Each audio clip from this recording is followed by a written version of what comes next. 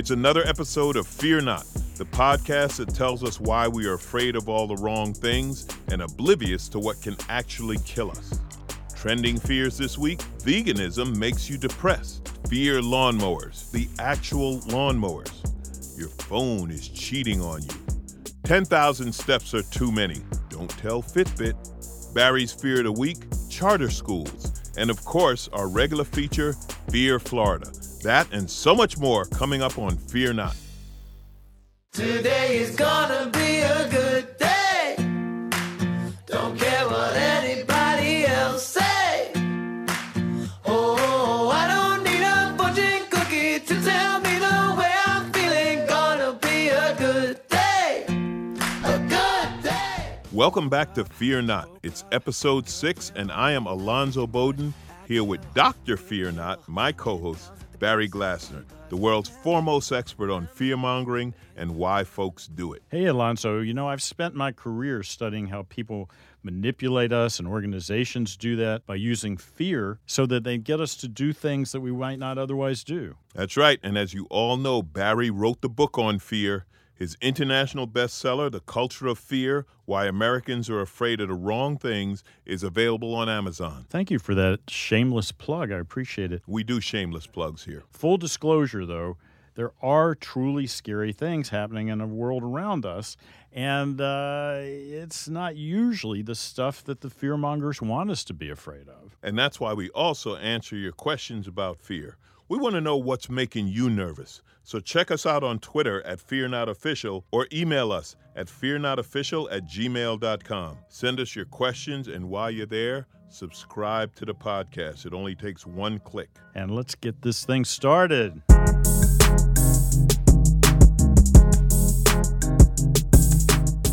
Headline 1. It's the middle of the night. Do you know who your iPhone is talking to? The subheadline reads, Apple says what happens on your phone stays on your iPhone. Our privacy experiment showed 5,400 hidden app trackers guzzled our data in a single week. Wow. One thing I do know, Apple is afraid of this story becoming a thing, and here's how I know. Did you see the last game of the NBA final? I actually missed that. Well, there's an iPhone commercial, and you may have seen it somewhere else. It's a woman, she's sitting in a nail salon, she's looking at her phone, she's laughing. Every time a text comes in, she starts laughing. Listen.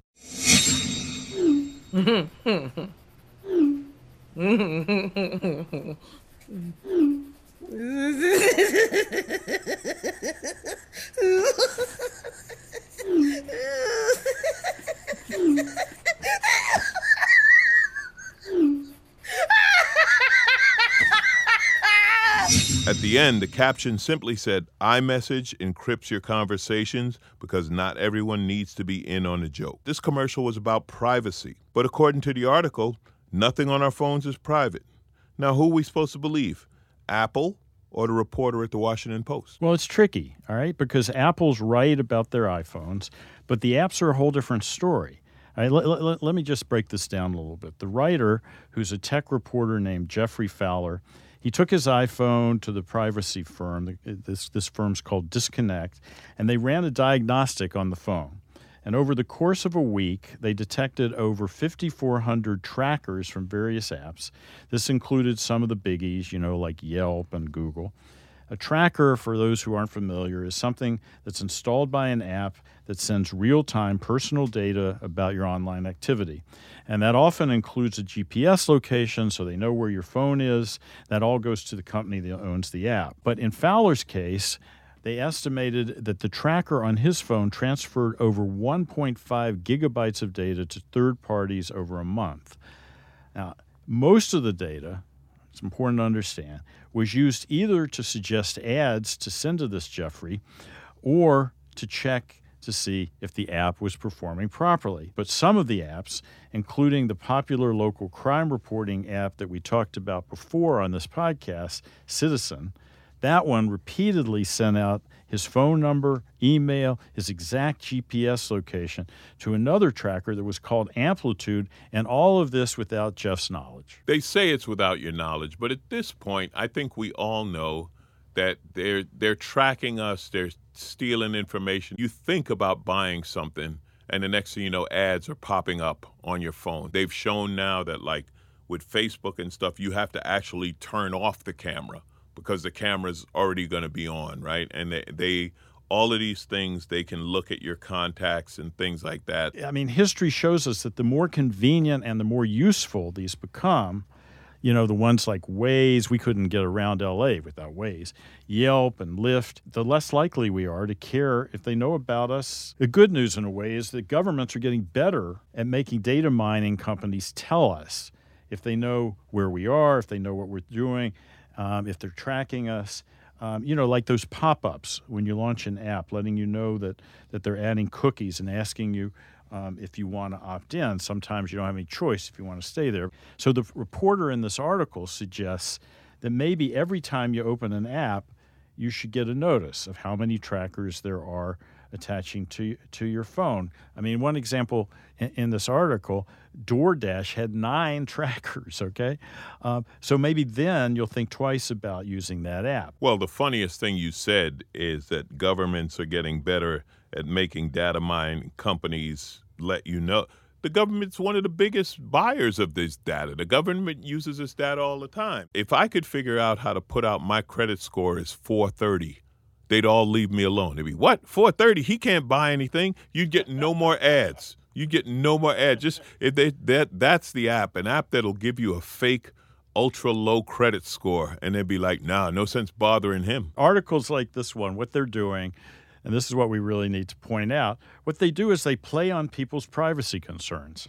It's my data, it's about me, no one should be getting it without my permission personally. I don't give a damn if companies hijack information about me to try to sell me things more effectively. Either I want them or I don't. I'm going to buy them or I'm not. And that's the main goal in all this, is to sell me stuff I don't want and need, right? But I do care if the information it goes out, like my telephone number or where I live, and if that ends up in the possession of hackers who want to do me some harm. Or the way the article puts it is, the more places personal data flies, the harder it becomes to hold companies accountable for bad behavior, including inevitable breaches. But remember, when people used to worry, you just got to think back a little bit and you'll remember when people used to worry that burglars could use your social media postings to tell when you're out of town and then rob your house. Remember, people would talk about that. That isn't happening. I do remember that. And I do remember my house being robbed when I was out of town, but I don't know if they followed me on Facebook or not. You know, this isn't a legitimate publication, okay? I can't stand that they keep doing this. They keep coming up with things that sound so scary, right? It helps sell newspapers, and these days, newspapers care a lot about eyeballs online, and this gets you clicks. What's your bottom line, Barry? App trackers on your phone. Fear or fear not? Fear not the trackers, but hold the companies accountable for the breaches. Good luck with that.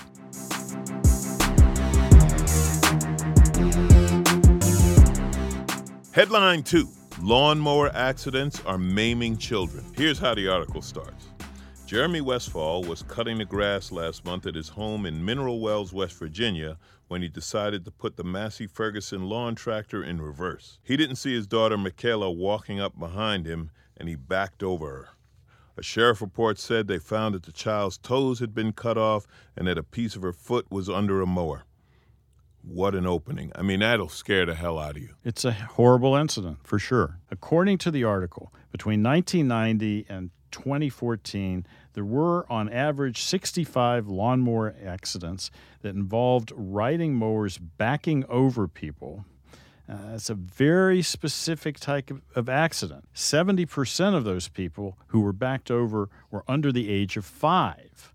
And since 2004, there's been another 133 cases of young people being backed over, with 8 of them dying. You know, I don't want to seem like I'm joking about this because it's obviously serious and it's tragic for any one of these kids who gets maimed or worse, killed. But it simply makes sense because, for one thing, if you're backing up and you don't look behind you, you're going to hit something. Now, kids under 5 are short. They're small, and a lot of times they're playing in the grass. They might be laying down. They might have fallen down. They might be on their hands and knees. So, I mean, sadly, it makes sense that if you're backing up, you might not see them. But here's what makes them worse, really. According to the article and according to the Consumer Product Safety Commission, there's an easy fix. In 2003, in response to the rising toll of accidents like these, most riding mower companies adopted a voluntary program. All right? What that did is it added an automatic shutoff of the blade when the motor's put in reverse, right? Which takes care of just what you were saying. But apparently what happened was, in their infinite wisdom, customers complained about this, right? I guess the shutoffs were somehow cramping the style of people who prefer to cut grass in reverse. I don't know. But the manufacturers then installed overrides that disengaged the shutoff. See, now this is the part that makes me mad. Well, unfortunately, it's up to the government to try to protect stupid people from themselves. I know exactly how this happens. This happens with so many safety regulations where they're like, okay, we got a bunch of idiots backing over people with their lawnmowers, so lawnmowers are not going to work in reverse. And then you get 5 people, that some bitch infringes on my freedom.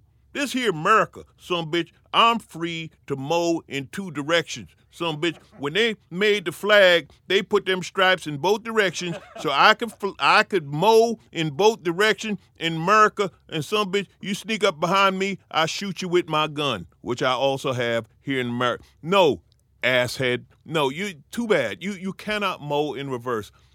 Don't give a voice to the stupid. You cannot protect stupid people from themselves. Don't give them a voice. Consumers are being blamed. Consumers are often blamed for these sorts of things. The Consumer Product Safety Commission then issued a statement that urged consumers who use riding mowers to protect their kids by, quote, keeping them out of the mowing area. That sounds like pretty common sense advice to me. And the guidelines went on, and now I'm quoting directly, when it is absolutely necessary to operate the mower in reverse, always look behind you before and while backing up. Isn't that brilliant? Okay, I'm going to stop you right there. You know what that should say? That should say wear a helmet at all times. If you are so dumb that we need to tell you to look behind you when backing up, you've got bigger problems than mowing the lawn. You should wear a helmet at all times because you're an idiot. You need to be protected from yourself. This goes back, and this was a famous lawsuit in Malibu where a guy sued because he got hurt by his lawnmower because he was using it to trim the hedges. And the lawyers said that nowhere did it say that this lawnmower should not be used as a hedge trimmer. And the company said it said it right where it said lawnmower. That's what it said, lawnmower. That was the warning that it's not a hedge trimmer. How much can you do to protect stupid people from themselves? Did someone look at that and say, look behind me while backing up? I never thought of that. These guys are brilliant. No wonder they're making lawnmowers. I say fear Malibu lawyers, but let's take a closer look at the statistics and see if this story really honestly rises to a level of fear for us, okay? Over the past 14 years, 133 young people have been backed over by riding lawnmowers, okay? Well, that's under 10 a year. It's fewer than 1 person a year has died from this. Now, that number would be even lower if parents followed the advice of the American Academy of Pediatrics. That's the organization of pediatricians. You know what they suggest, Alonzo? They say children under 6 years old should be kept indoors during mowing. Yeah, that makes sense. But this is like the kids who accidentally shoot themselves because the parent keeps the gun in the back seat of the car. I say fear stupidity. But you, I'm going to ask because you're the scientist, riding lawnmowers, fear or fear not? This story's trending. Why is it trending right now? Because guess what? It's lawnmower season. So here's Barry's fear-busting hack of the week, folks. Watch out for seasonal scares. We talked about another one of those in an earlier episode, shark attacks. You don't hear about shark attacks very much in winter, and there's a reason why the Discovery Channel's Shark Week is only in July and August. Do we really need to be afraid of riding lawnmowers? Do we need to add this to the list? Just keep your kids away from them and fear not. And also, here's another idea. We have backup beepers on cars, right? They yell at you Why don't we put that on lawnmowers? Because a lawnmower would cost $5 more. And that's un-American, some bitch. Be riding that price, getting that money to liberals, probably, some bitch. Before we stop this, I'm going to do a little pitch here, okay? Unintentional injuries are the leading cause of death in children, not lawnmowers specifically. The accidents that are causing large numbers of serious childhood injuries and deaths, they're from other kinds of modes of transportation, specifically car accidents, bike accidents, and from kids drowning in pools and ponds and lakes and getting shot by firearms that aren't stored properly like you were just talking about, okay? So here's the thing. Don't drive recklessly or drunk, especially if you got your kids along with you, and make your kids wear bike helmets. And if you don't know how to back up a lawnmower, you should wear a helmet too.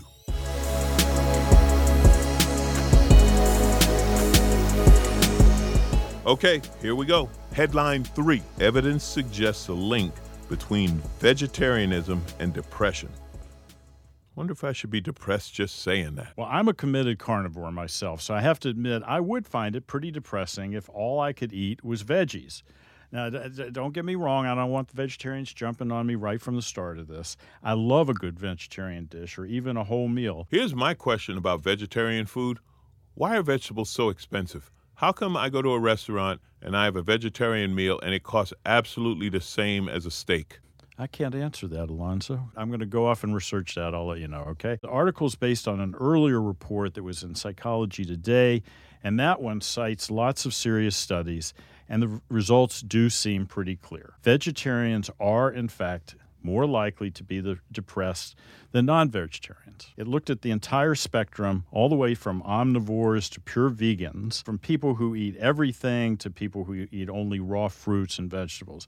What the study found was that as you remove categories of food from your diet, you increase the likelihood of suffering from depression. So, for example, people who eat veggies and fish, pescatarians, I guess they're called, but they don't eat meat, they're more likely to be depressed than people who eat everything. Okay, so you're removing things from your diet and it affects your mental well-being. The research seems pretty clear that there's higher rates of for depression among vegetarians and vegans. The fact that there is this association between vegetarianism and an increase in depression, that's true, but it doesn't necessarily mean that it's the food that's doing it. We have to look at all sorts of other things that could be going on, that could be causing one group to be more depressed than another. There are all sorts of other really excellent studies that are published in top research journals that point to other explanations. So some of those studies say, for example, that particular nutrients are missing in some of the vegetarians' diets, and that's what's to blame, like omega-3 fatty acids. Some say vitamin D. Okay, but even that, Alonzo, that doesn't mean that vegetarianism causes depression. Instead, what it does is it points to the fact that some vegetarians may fail to add the proper nutrients that they need to have a balanced diet. So I want to be real clear here. I am not dumping on vegetarians or their diet. The American Dietetic Association and other authorities say that appropriately planned vegetarian diets, even including vegan diets, are nutritionally adequate.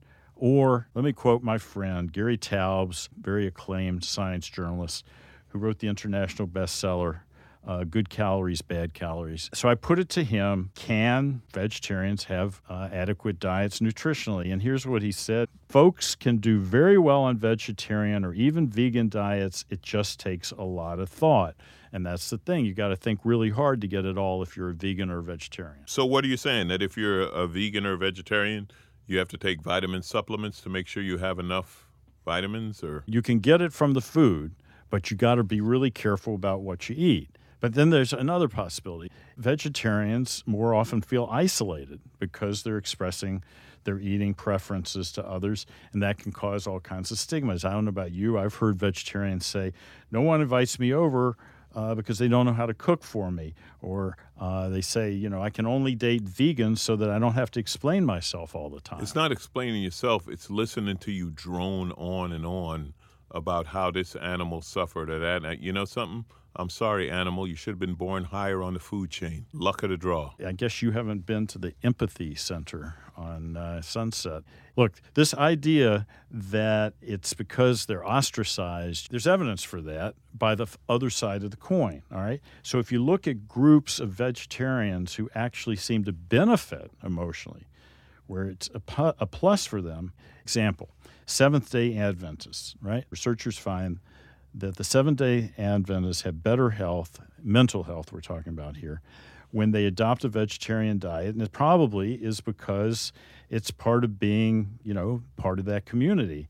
They're really well supported in their vegetarianism. It's a supportive community. That makes sense. Yeah, you're going to feel better if you're around people with the same ideas and the same beliefs. But it's also has to do with your behavior. I mean, for instance, I don't drink, right? But I don't tell other people they shouldn't drink. So if you're a vegetarian or a vegan, you have to understand that most people aren't. So maybe they're not going to make special allowances for you. So if you go to a party, you may have to bring your own food, right? It's one thing to be a vegetarian or a vegan in L.A. versus Kansas City or the Midwest. Or listen, in the South, if you go to the South and say, I don't eat fried foods, then you starve to death.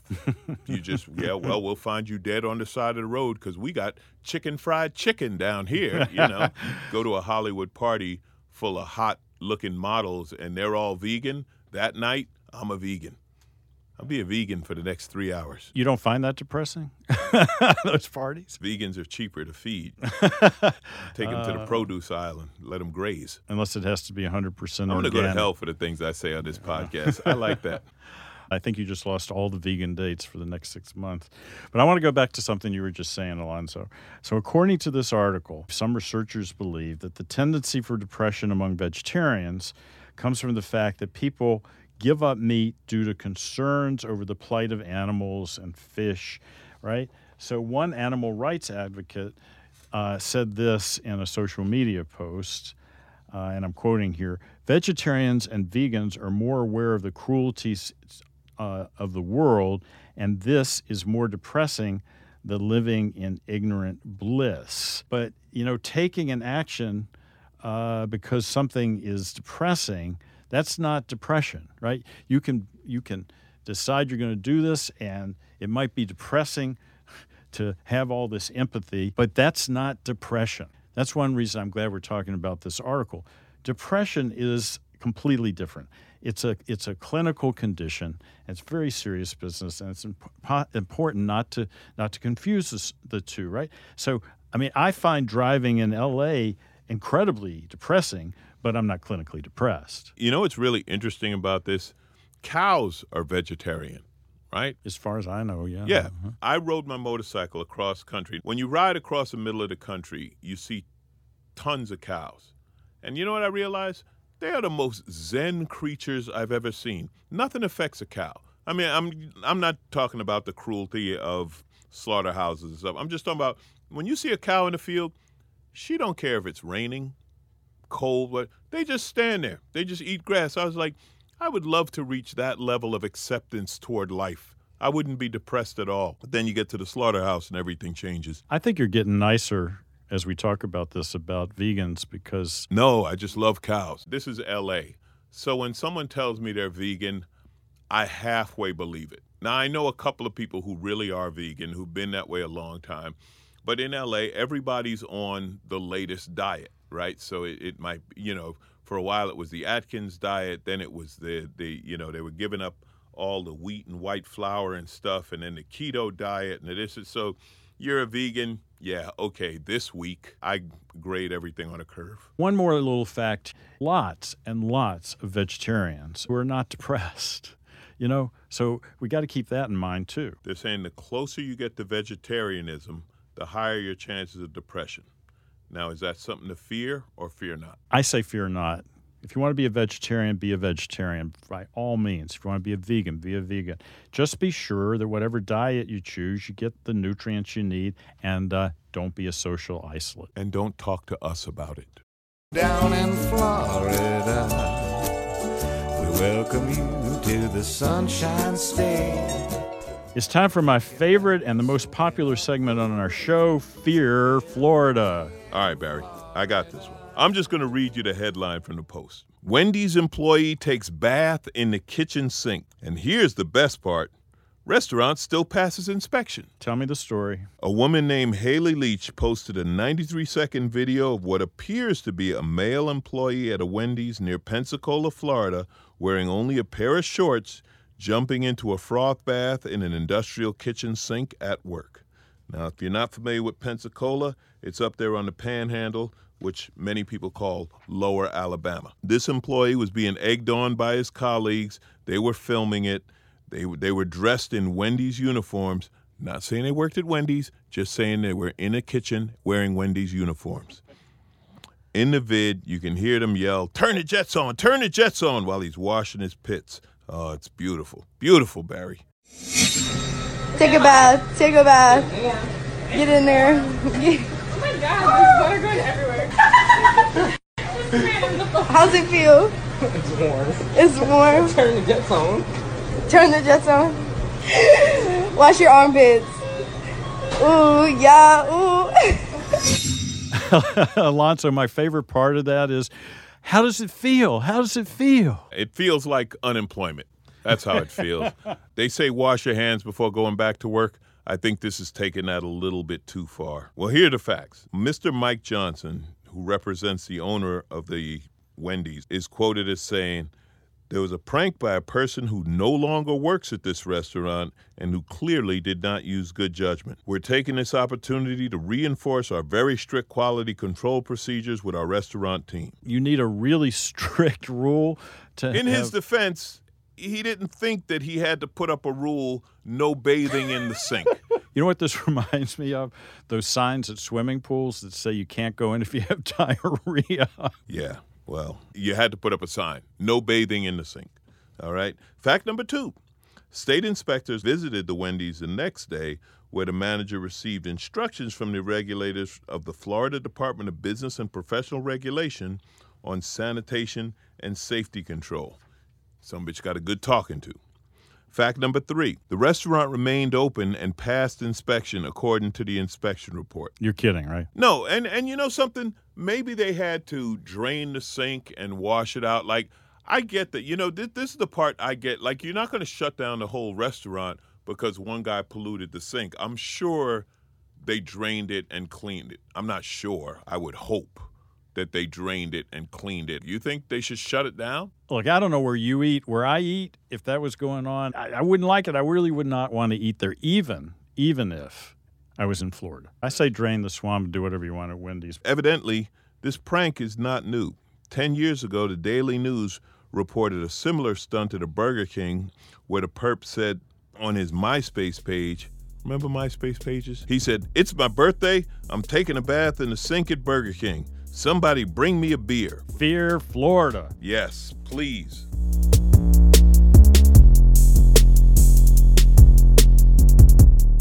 Headline number 4 comes from National Public Radio, and the headline reads, 10,000 steps a day? How many you really need to boost longevity? When we came upon this story, Alonzo, I immediately passed it on to my wife, Betsy, because she's worn Fitbits for several years now, and she really does fret if she doesn't hit the 10,000 steps. With all due respect to your wife, I don't think I've ever met anyone who frets. I like that's old school when you out there fretting. What'd you do today? I was fretting between 9 and 10:30. Another word that's gone from my vocabulary permanently now. If we do this podcast for 2 years, I'm not going to have any words left. It's right up there with mosey. She ought to mosey 10,000 steps a day, and then she wouldn't have to fret. But I really do know a lot of people who freak out about this. I actually have a friend. If she's only at 9,000 something, she'll walk around her little house until she gets to 10,000 steps. But it turns out, the idea of walking 10,000 steps a day for health goes back decades. All right, here's a quiz for you now that you jumped on me about fretting. Okay, guess where it comes from? I'm going to guess that it comes from somebody selling shoes. Well, in this case, the 10,000 steps can be traced back to a marketing campaign in Japan, and that was to promote a new pedometer, that one of these devices that you carry with you that counts your steps. This was one of the precursors to Fitbit. So for some reason, with little research to back this up, 10,000 steps was adopted in the U.S. as the goal to promote for good health, right? You're supposed to get your 10,000. Now it's the default setting on most of these fitness trackers. You know what this reminds me of? Remember the 3,000-mile oil change? Mm-hmm. Do you know who started that? Who? Oil change companies. And people did it.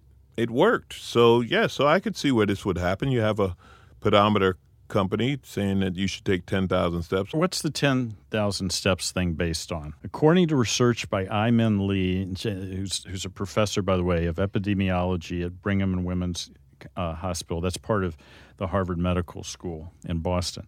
All right, Lee was curious to find out how many steps you actually need a day to maintain good health and to live a long life. So what she did is she and some of her colleagues, they did a study where they looked at about 17,000 older women. It was a big study. It's worth paying some attention to.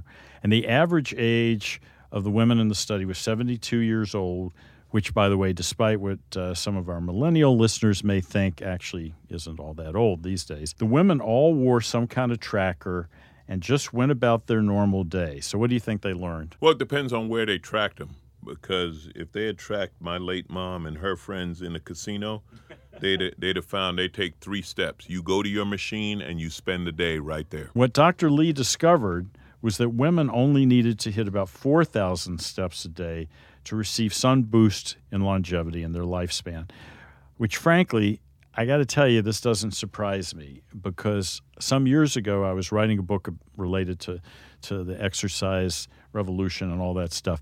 And I looked at the studies back then, and they were finding similar things.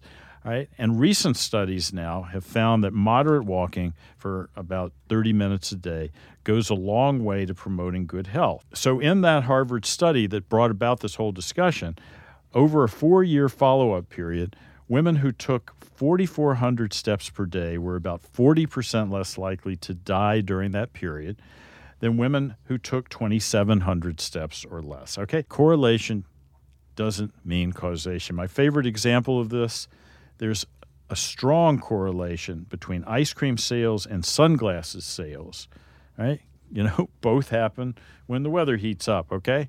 But neither one causes the other one, all right? But catch this. The benefit of walking maxed out. Can I get a drum roll here? Where's it? Thank you very much. Thank you. Appreciate it. It maxed out at 7,500 steps.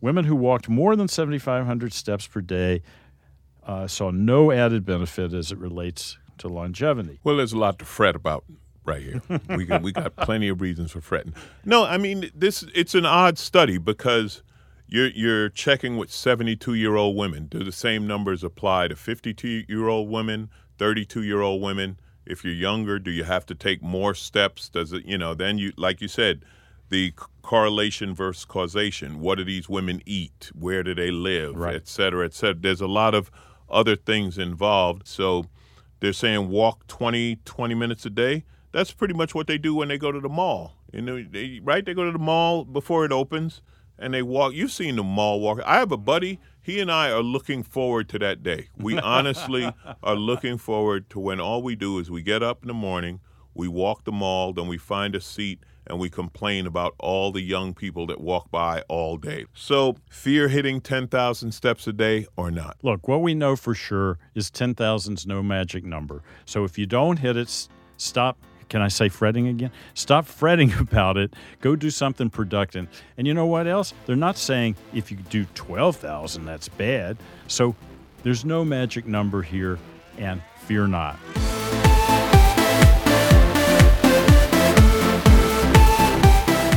It's time for the segment I come back for every week. I come back for every segment every week. I work here. What the hell? This is Barry's Fear of the Week. This is a subject, Alonzo, that's been on my radar for a long time. And you know what it is? It's the move to charter schools. Okay, I really want to see what you have to say about this because I have an opinion of my own on charter schools and on specialized education within the public school system. I'll get to why it scares me in a second. Let me give you some backstory. Charter schools were created in the early 1990s as a way to bring private business type accountability, right, to public K through 12 education. And today there are about 7,000 charter schools in 42 states and D.C. That's a big number and a big business. Now, these are public-private ventures where public funds are used to fund third-party independent schools. Some of these are run as not-for-profits, some are run as for-profits. They were created ostensibly as a response to the outcry of complaints that local public schools were going downhill and that the private sector could be better at educating our kids, not unlike what we've done, in privatizing prisons, for example. Also, they're required to be non-discriminatory, that is, they must admit students without restrictions or filters other than for subject matter schools, STEM and art-centric programs. And about 2/3 of students in charter schools are students of color, which obviously is a reason why Black and Hispanic voters say that they support charter schools. Well, I support the idea of charter schools. There are a lot of terrible public schools. If you have charter schools, if you have a school run by a private organization that can do it better, and you give that organization the money and that school is open to all the kids, then that's a great thing. Also, when it comes to specialized education, I went to a high school in New York called Aviation High School.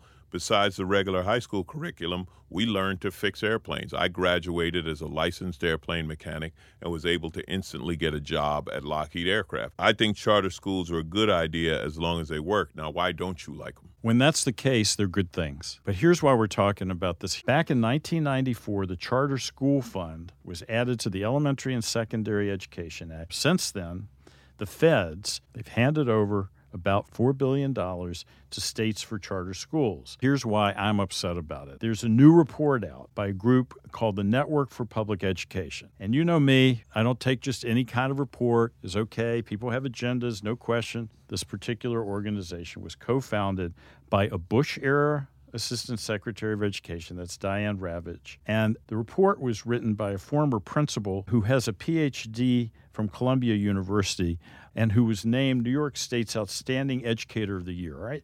And this study says that the Department of Education has spent $1 billion on charter school waste and fraud. And here are just a few of the takeaways from that report. Many charter schools receive funding and either never open or they close within a year or two. In California alone, which is the largest state with the most charter schools, between 2004 and 2014, 306 schools closed or never opened. And the total cost of that was $180 million. I don't blame charter schools for that. I blame administrators. I blame the crooks in the government. This sounds like a lot of backdoor deals made where somebody knows somebody and they say, hey, I'm going to open a charter school. I need money. And then his friend's department gives him the money. And it's not really an overstatement to say that the system is set up to encourage this, to encourage fraud. Here's an example. Not-for-profit charter schools are allowed to pay rent on buildings that are owned by the very individuals who run and control the schools, with little or no oversight on how the rent rates are determined. Charter school organizers are also allowed to hire their own friends and family to work at the schools. What could go wrong? And here's something I think should concern every one of our listeners, even those who solidly support the idea of charter schools. There's evidence that as more taxpayer money has gone to charter schools, there's been a decrease in the quality of the schools as measured by state testing. And what's even worse than all of that, many of the issues that this report's raised have been flagged in the past. They've been flagged by the DOE's own Office of the Inspector General. From what I understand, Betsy DeVos was given this report. She says she's seen this report, and she's perfectly comfortable, and she's going to increase support for charter schools. What's the nicest way I can put this? I'm not surprised. She probably has a brother who has a cousin who has a son who owns a charter school, and the rent is $1 million a month. The author of the Forbes article that talked about this study recommends capping the money allotted for charters until we can make them more accountable. That's not necessarily a bad idea. The amount of fraud and waste that this study found is ridiculous.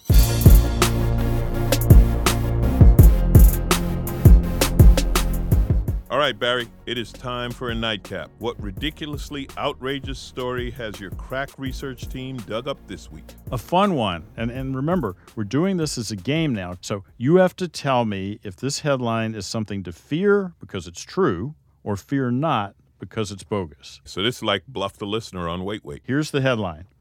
Woman sues Samsung for $1.8 million after cell phone gets stuck in her vagina. Here's the sub-headline to make it easier for you, or maybe harder.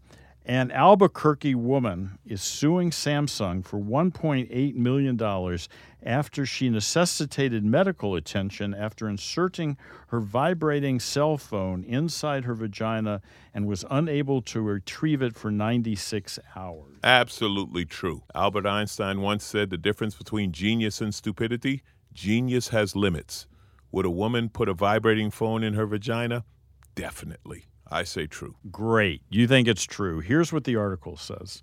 A woman named Salma Bryant said that she first inserted the cell phone as a dare from one of her friends, but quickly realized that the phone would not come out. She told the judge, who was named Andrew Peterson, she told him in tears, I wanted to see how it would feel to put my cell phone on vibrate mode inside of me just for fun, but it soon turned out to be a nightmare. Bryant's attorney, someone named Jim McAfee, claimed in court that his client was forced to undergo a cesarean section to remove the phone due to the, quote, atypical shape of her pelvis.